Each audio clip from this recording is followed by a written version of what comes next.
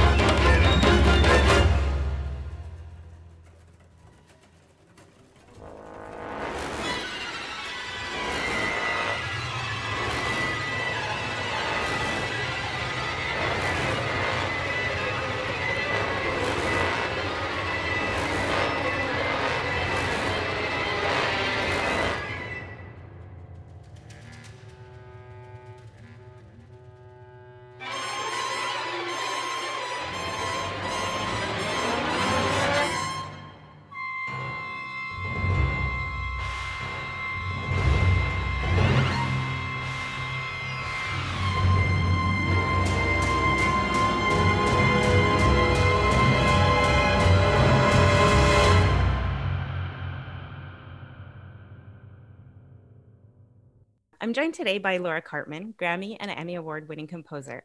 Her most recent win was for last year's acclaimed documentary series for the Discovery Channel called Why We Hate, and was the first American woman composer inducted in the music branch of the Academy of Motion Pictures and Sciences, and even subsequently elected to become the first female governor of that branch. And you may have heard her work in such projects as Steven Spielberg produced miniseries Taken, The Sandlot 2, or the fantastic new HBO series Lovecraft Country, which recently wrapped up its first series. She's also the co-founder of the Alliance of Women Film Composers, which not only celebrates the work of female artists, but also acts as an online directory for filmmakers looking for new talents. Thanks for taking the time to join me today. Oh, I'm glad to be here. Thanks for having me.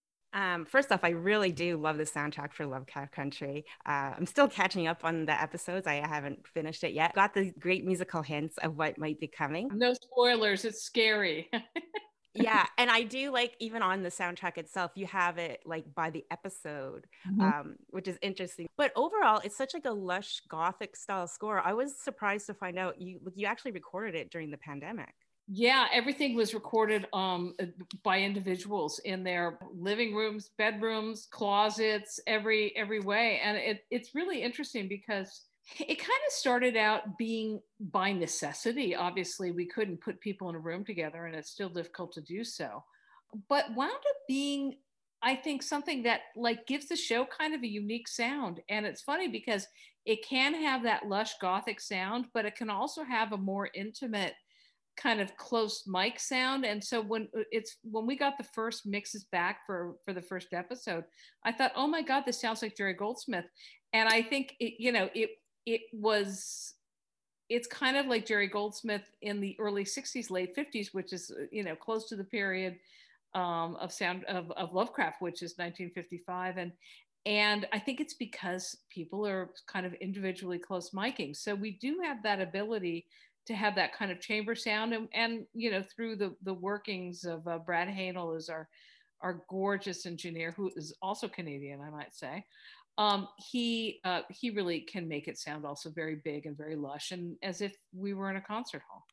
And it's funny that you mentioned Jerry Goldsmith there, because that was like he's one of my favorite composers, and I Yeah. definitely got some of the like one of my favorite tracks is Goat Blood from the I think it's Holy Ghost episode, Yeah. and it's got all these like really intense sounds like at the beginning, like, and then all of a sudden it, like this like the music's almost attacking you, and that's that kind of like, I don't know, I think he did Mephisto Waltz, I think, Jerry Goldsmith. It kind of reminded me of that, this really like strong music. Yeah, it's funny because like I said, I didn't think about it so much when I was writing it, but when I heard it back, it felt like it was referential to a lot of those scores of his, which were, sort of living in the same world, like Planet of the Apes. I mean, all of that is aleatoric composition, which, for your listeners, people don't know what that means. It's kind of chance music. So you kind of put people together and you tell them, play a screech, and so you've got 30 different string players playing a screech, and then those individual sounds make a massive sound. And in terms of the way that we recorded it, it was like I had no idea if it would work, but it did. It worked great, and it was just an odd leap of faith that turned out to work out great, I think. And your collaborator on this project is Raphael Sadiq. Yes. For someone like me, knows him from Tony, Tony, Tony. Right. So it's kind of interesting because you're both from these different musical worlds. How does that work together? Well, I mean, we've done a lot of projects together, and every project is sort of radically different. This particular one, we were separated, so sometimes we'll sit in the room together and work together. So in this one, it was more sort of bifurcated tasks, So Raphael did a lot of the sound design, so a lot of the the non-orchestral sounds he did, any guitars, any basses. The Artem theme he did first and sent it to me, and then I kind of orchestrated and built on that and then used it as one of the major themes in the show. So that's how we worked on this particular project. Sometimes he'll start a cue, sometimes I'll start a cue. This one leaned heavier orchestral, so he was doing more sound design and then coming up with some things here and there that I would incorporate and then orchestrate. But he's a beautiful, beautiful musician, a beautiful man, somebody that I love very much, and someone that I really love working with. And I think we push each other because we're from such different backgrounds musically. Underground was another show that you guys did. Yeah. And I was listening to that score earlier today, and it was very interesting. Yeah, Underground, we were more in the same room, and Underground was more like guitar and bass. You know, there were a lot of those things. We used his voice more. So he has a very strong presence in that show. And I loved, I mean, that was also an incredible show to work on. I mean, and the thing about Misha Green, who's the showrunner on both of them, is that she gives us a lot of creative license. Speaking of Misha Green, how does she like kind of have influence over this, the musical side of it? Just tremendous influence.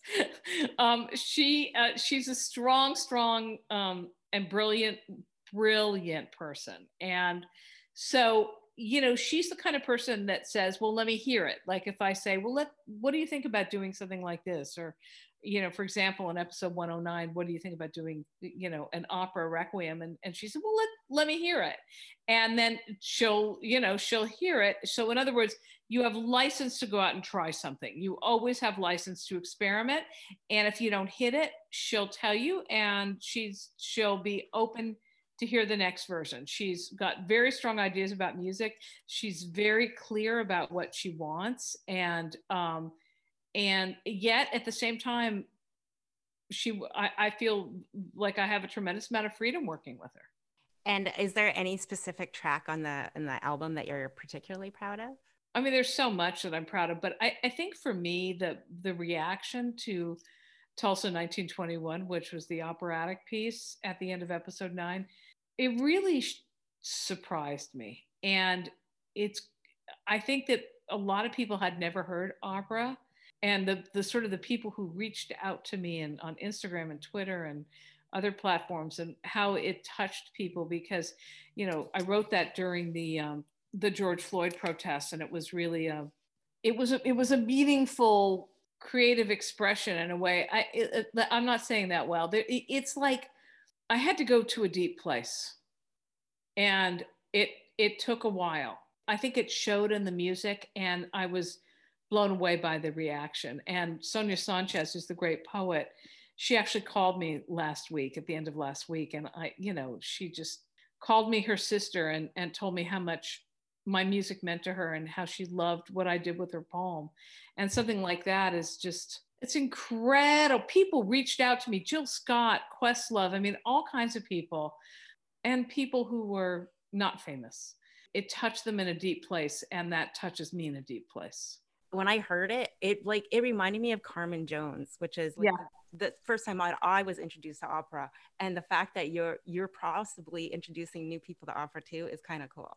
Yeah, it's funny because after the reaction, because I do compose a lot of opera, and I reached out to friends of mine who run opera companies, and I said, we are missing something. We are missing audiences, because there's an audience for this that we have not tapped. And so it's kind of like, what are we doing wrong? How are we communicating incorrectly about what opera is and what opera can be? And even though this first season kind of has its story wrapped up by the end, do you know if there's any plans for a season 2? I don't. I mean, I have to assume there will be one, but I really haven't heard anything. I don't know what's going on. One can only hope. I hope there is. Oh my God, I hope there is. And like I mentioned before, you founded like basically a collection of like, hey, let's round up all the female composers and celebrate them. I love that. It's a roundup. No, it's great. It's awesome. Because I think too, like even myself, and I'm like I like soundtracks, but there were so many people that I wasn't really aware of before. Now like there's more females working, but what kind of drove your like to create this kind of stuff? I think you just laid it out perfectly. I think there have always been a lot of women working, but we have been invisible. And so people like you haven't heard of us or haven't heard of our work. Why there is that pervasive invisibility is something that we're still uncovering, and there are a lot of sort of societal reasons for that. A lot of reasons. We haven't had access to the top films. We haven't had access to the big hit projects. Lovecraft is a big hit.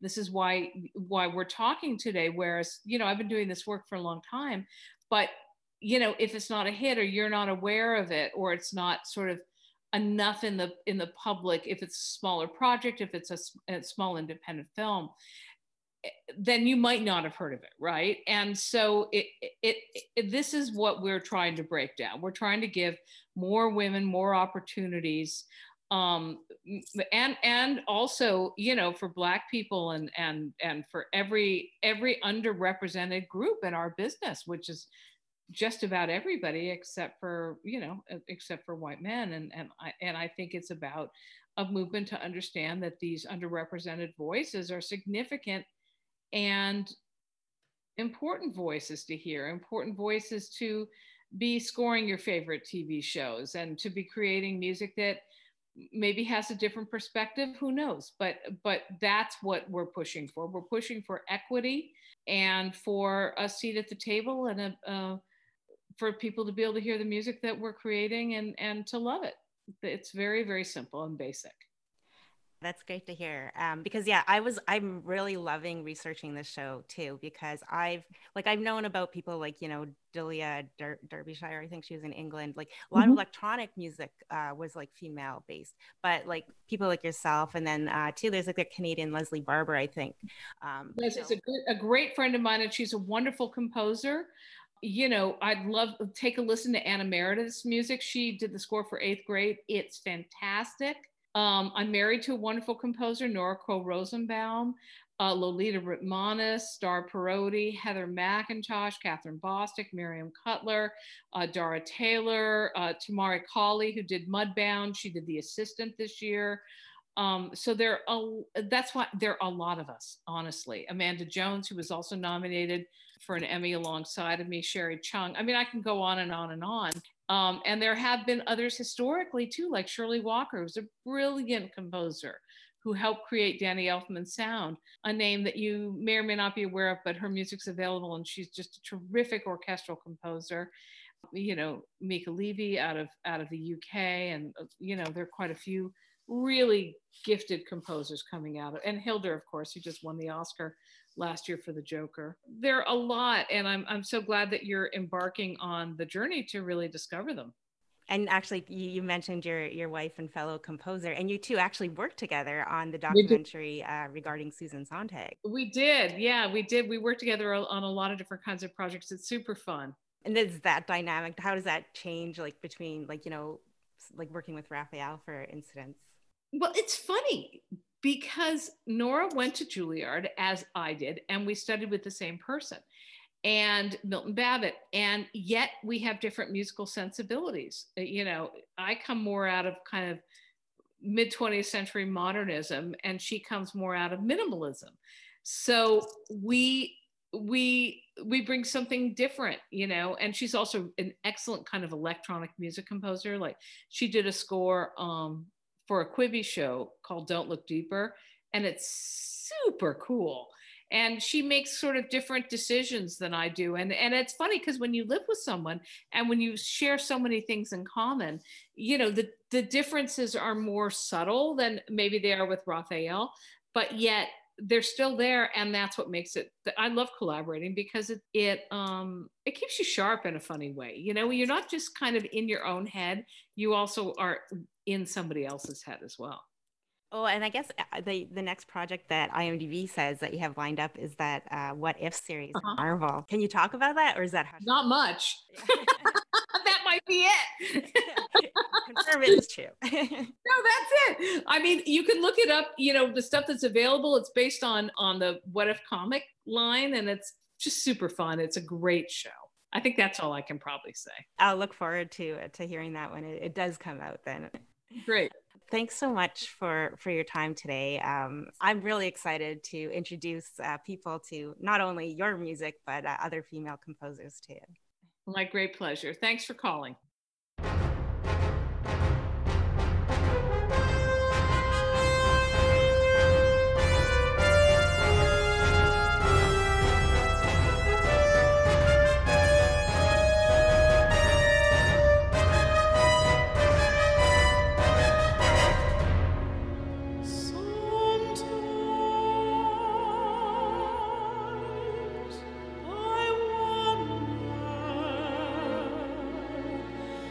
To say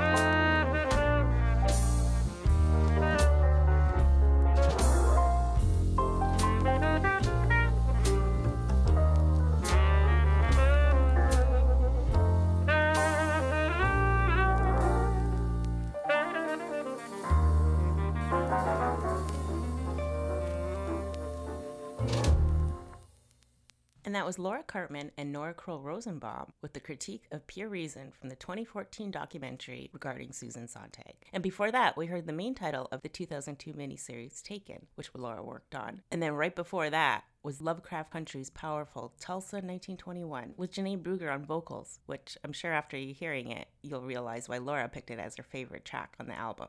And it was really quite thrilling to have a chance to talk to an accomplished composer, and especially one of the founders of the Alliance for Women Film Composers. So let's spend the remainder of this hour celebrating the careers of those early soundtrack pioneers who paved the way for the women working in film and TV today. Well, there certainly were females composing for screen before her. Let's start with Delia Derbyshire, who in the late 1950s couldn't even get a job at Decca Records because they didn't employ females in the recording studio. She did, however, get a job at BBC's Radiophonic Workshop, where she quickly became a pioneer in electronic music. In this next set, let's hear her theme for Doctor Who, which remains one of the most recognizable British television themes. And we'll hear the main title from 1965's Dr. Terror's House of Horrors, which coincidentally is a horror anthology film featured in the new documentary Tales of the Uncanny, which is now available to rent online from Winnipeg Cinematheque until December 15th. And then we'll hear Delia's work from 1973 when she was paired up with Brian Hodgson for The Legend of Hell House, which, if you're looking to keep up the British tradition of a ghost story for Christmas, is a movie I would recommend this year as it takes place in December. Then we'll jump to the early 80s, where American Suzanne Ciani not only became the first female to write an electronic score for a Hollywood film, The Incredible Shrinking Woman, but also wrote music for pinball machines. And we're going to hear a catchy TV spot for a 1982 Atari game called Liberator, right after Wendy Carlo's score for Disney's Tron that came out that same year. But first, let's jump into the TARDIS and travel back to 1963 for the Doctor Who theme. While Delia made no money for electronically realizing Ron Grainer's musical ideas, at least she was acknowledged for her work, which wasn't always the case.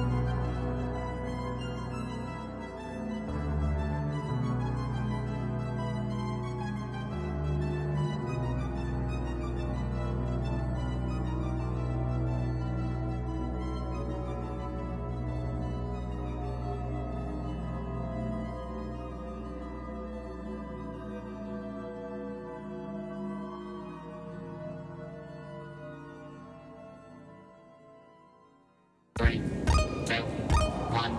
Blast off! You are hurled into hyperspace. Your mission, save the human race. The Atari Force, your only friends. Defend your life till the battle ends. You're the Liberator. Liberator. Liberator. Liberator. Liberator.